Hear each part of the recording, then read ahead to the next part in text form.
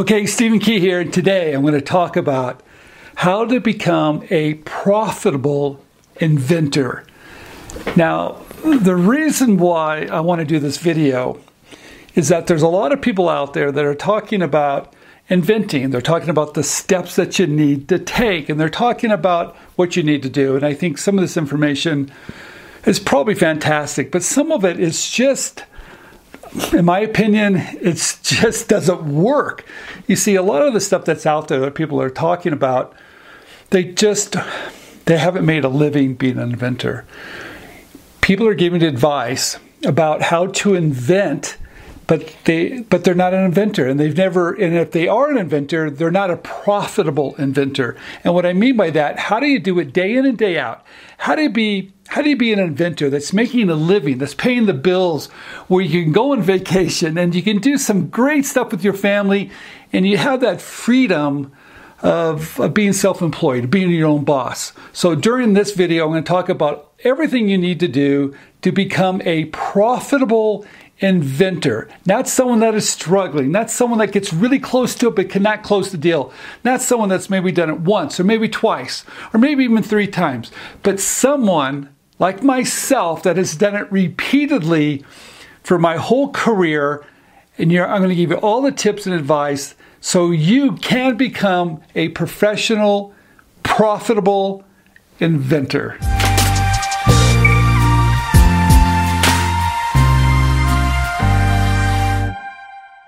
Okay, the first tip, number 1, it's a numbers game. If you have just one idea and it's your big idea, I hate to tell you, the chances of you being successful, I would say, are fairly slim. You can do it, but most inventors realize you need to come up with a lot of ideas. And some of those ideas will be profitable and some of those ideas will not. It doesn't mean you're going to love them any less. What it does mean, though, is that, like I said, it's a numbers game, and you're going to need to come up with a lot of ideas. So if you just have one idea and you're going to bank everything on that one idea, I don't think that's a great strategy. All right, number 2, you have to do a good search. In fact, we call it study the marketplace. That's number 2. Make sure your product idea has a wow factor. Make sure it's unique. Make sure there's nothing like it out there at all. So do a good Google search or a good Google shopping search, and make sure you have a point of difference. Make sure yours is new and it's novel, and it's new and novel enough compared to the similar ideas that are out there. So number 2, study the market and make sure your product has what it takes, and it's something that people haven't seen before, and it's new. Okay, number 3, you have to do a patent search. Now, for me, I just realized that it's important to do. You're never going to find everything. I start with Google Patents. I look around. I use a couple keywords. I kind of search around. I learn how to do it myself, and realizing you're never going to find everything, but I would do a patent search. Now, if you're really good at this, you might even go into the USPTO and do a search there. But learn how to do it yourself. You need to know if there's other patents out there that you might have to redesign around. You might have to retweak your idea, or maybe just kick your idea to the curb because there's too much prior art, meaning prior patents that do exist. But for me, really, it's not so much about finding prior patents. I'm more concerned about, is my product on the market? That's what I'm most concerned about. Because if it's not on the market and there's a prior patent, who cares about the prior patent? At that point, I try to figure out, why did that prior patent didn't come to market? Where were the problems? Where were the holes?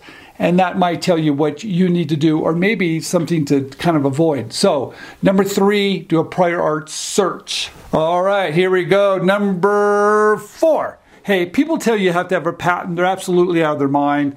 If they're telling you that it's necessary, go someplace else. I can tell you this. If you're watching Shark Tank on Friday night and you're listening to them say, do you have a patent on that? Stop watching that show, because most products that are out there don't have a patent. Now, what I do recommend is filing a well-written provisional patent application. It's called a PPA. And what do I mean by a well-written provisional patent application? I mean that I do believe you can do it yourself. In fact, I think you must do it yourself because only you and only you are going to be the expert on your invention. That's right, you. That means do a prior art search to make sure there's nothing else like it out there. Like I said earlier, do a market analysis, study the marketplace, build a prototype if you have to, know the materials, know the manufacturing, know all those things, know the workarounds, the variations, and then put them in a provisional patent application. If you don't want to write one yourself, hire a patent attorney or a patent agent, but you have to be the expert, you and only you. Now, do patents really matter? I don't think they do. For most products that get licensed, there's no patent, and that really upsets a lot of people. Wow. Do big companies want patents? Of course, everybody wants them, but do you really need them? I don't think so. I think today it's sell first, sell fast, and I'll talk a little bit more about that. But I do believe having perceived ownership, such as patent pending status, is a good thing. And that allows you later, if you think a patent does have value or maybe that potential licensee really wants for you to file, we have the option. So file a well-written provisional patent application. I call it perceived ownership because I don't think you own anything. I know that's really hard for a lot of people to hear. Okay, test the water.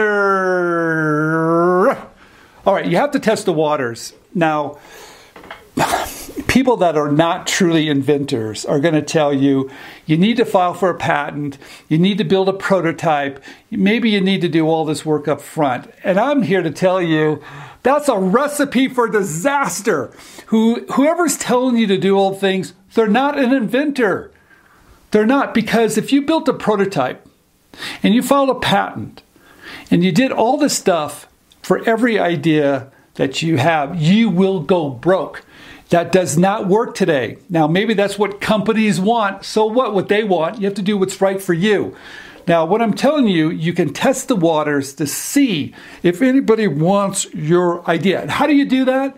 You do that with the one-page sell sheet, maybe a 1-minute video. You do that in such a way that just shows the benefit of your idea. Wow. Because if you cannot sell the benefit, or if you cannot get interest in the benefit of your idea, why would you bother building a prototype, starting a company, raise money? Why would you even file a patent? Why would you do all this weird stuff if no one even cares? So I like to believe you can test the waters with the one-page sell sheet. I talk a lot about it. Some people say that's foolish. You're not really taking it serious. They're not inventors. We need to test the waters. Because if we can test the waters and there is interest, fantastic, then build a prototype. It's not if you should build a prototype, it is when you should build one. I know people have a hard time with this, but the people that are telling you other things are not inventors, they're not profitable inventors, and they haven't been in this game long enough to know you don't have to build a prototype for every idea you have. All right, number 6, sell first, sell fast. That's why I love the licensing business model. I love getting companies to work for us, creative inventors. I love that concept. I believe the best protection you can have is licensing it to a company, meaning they're going to do all the heavy lifting. They're going to do the manufacturing, the marketing, the fulfillment, customer service. They're going to do everything. Because they already have everything in place, they already have the shelf space, and they can get your product to market very, very fast. I think it's the best protection you can possibly have today because the system just doesn't work that great. There's always going to be competition. I know you hate to hear that word. You hate to hear the word knockoffs or copycats or people that infringe on your invention. The bottom line is it's going to happen. You can't stop it. But I like to tell everybody there's things that you can do to protect yourself. And licensing is the best way to do that because now you have the muscle and might of a larger company that has great shelf space, relationships with retailers, can get it out there really fast for you. So in my world, it's speed, sell first, sell fast, and that's why I love the licensing business model. Number 7, this is my last one, protecting yourself. Okay, all right. I know everybody's fearful. They think people are going to take your idea. No, before you know it, you're just going to be sad. You're going to be one of those sad inventors. I'm here to tell you, stop that. you can protect it, and you can protect it by doing this. Understand the tools that are available. Copyright your material. If you've got a game or instructions, if you've got great photographs of your product, copyright those photographs because people online will steal those. If you've got a great name, file a trademark. It's really affordable. File a well-written provisional patent application that does give you perceived ownership. Find a big company to license it to. Those are all different ways to protect yourself. But better yet, only work with companies that have a track record of licensing ideas from people like us. Wow, that's really simple. And get it to these companies quick and let them use their speed to bring it to market. But here's the other thing. You're not going to sue anybody, okay? And I've been through that process. I sued a little toy company, Lego, a few years back, and I realized what a waste of time and energy that is.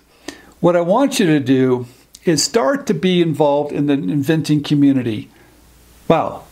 Be involved in the inventing community. Yes. Be a participant. Be an ambassador. Help other inventors. Go on LinkedIn. Go on Facebook. Go on Instagram. I don't care.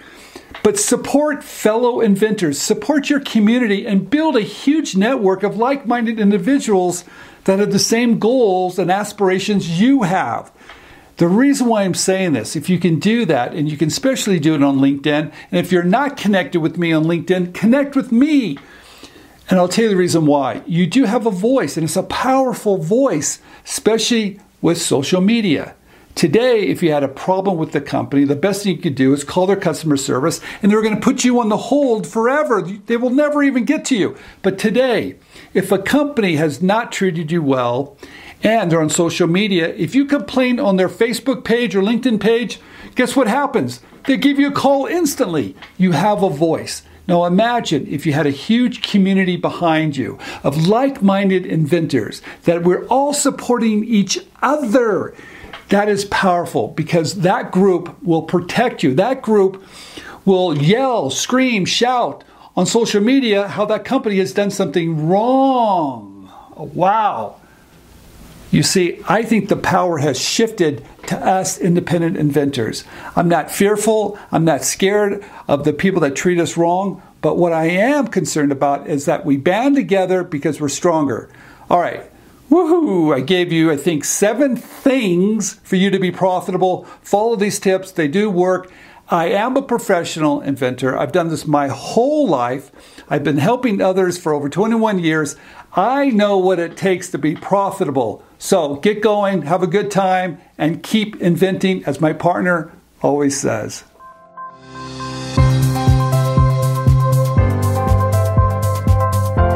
There's a great idea in each of us.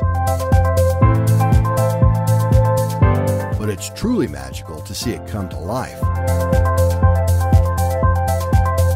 Sharing your creativity with the world has never been easier.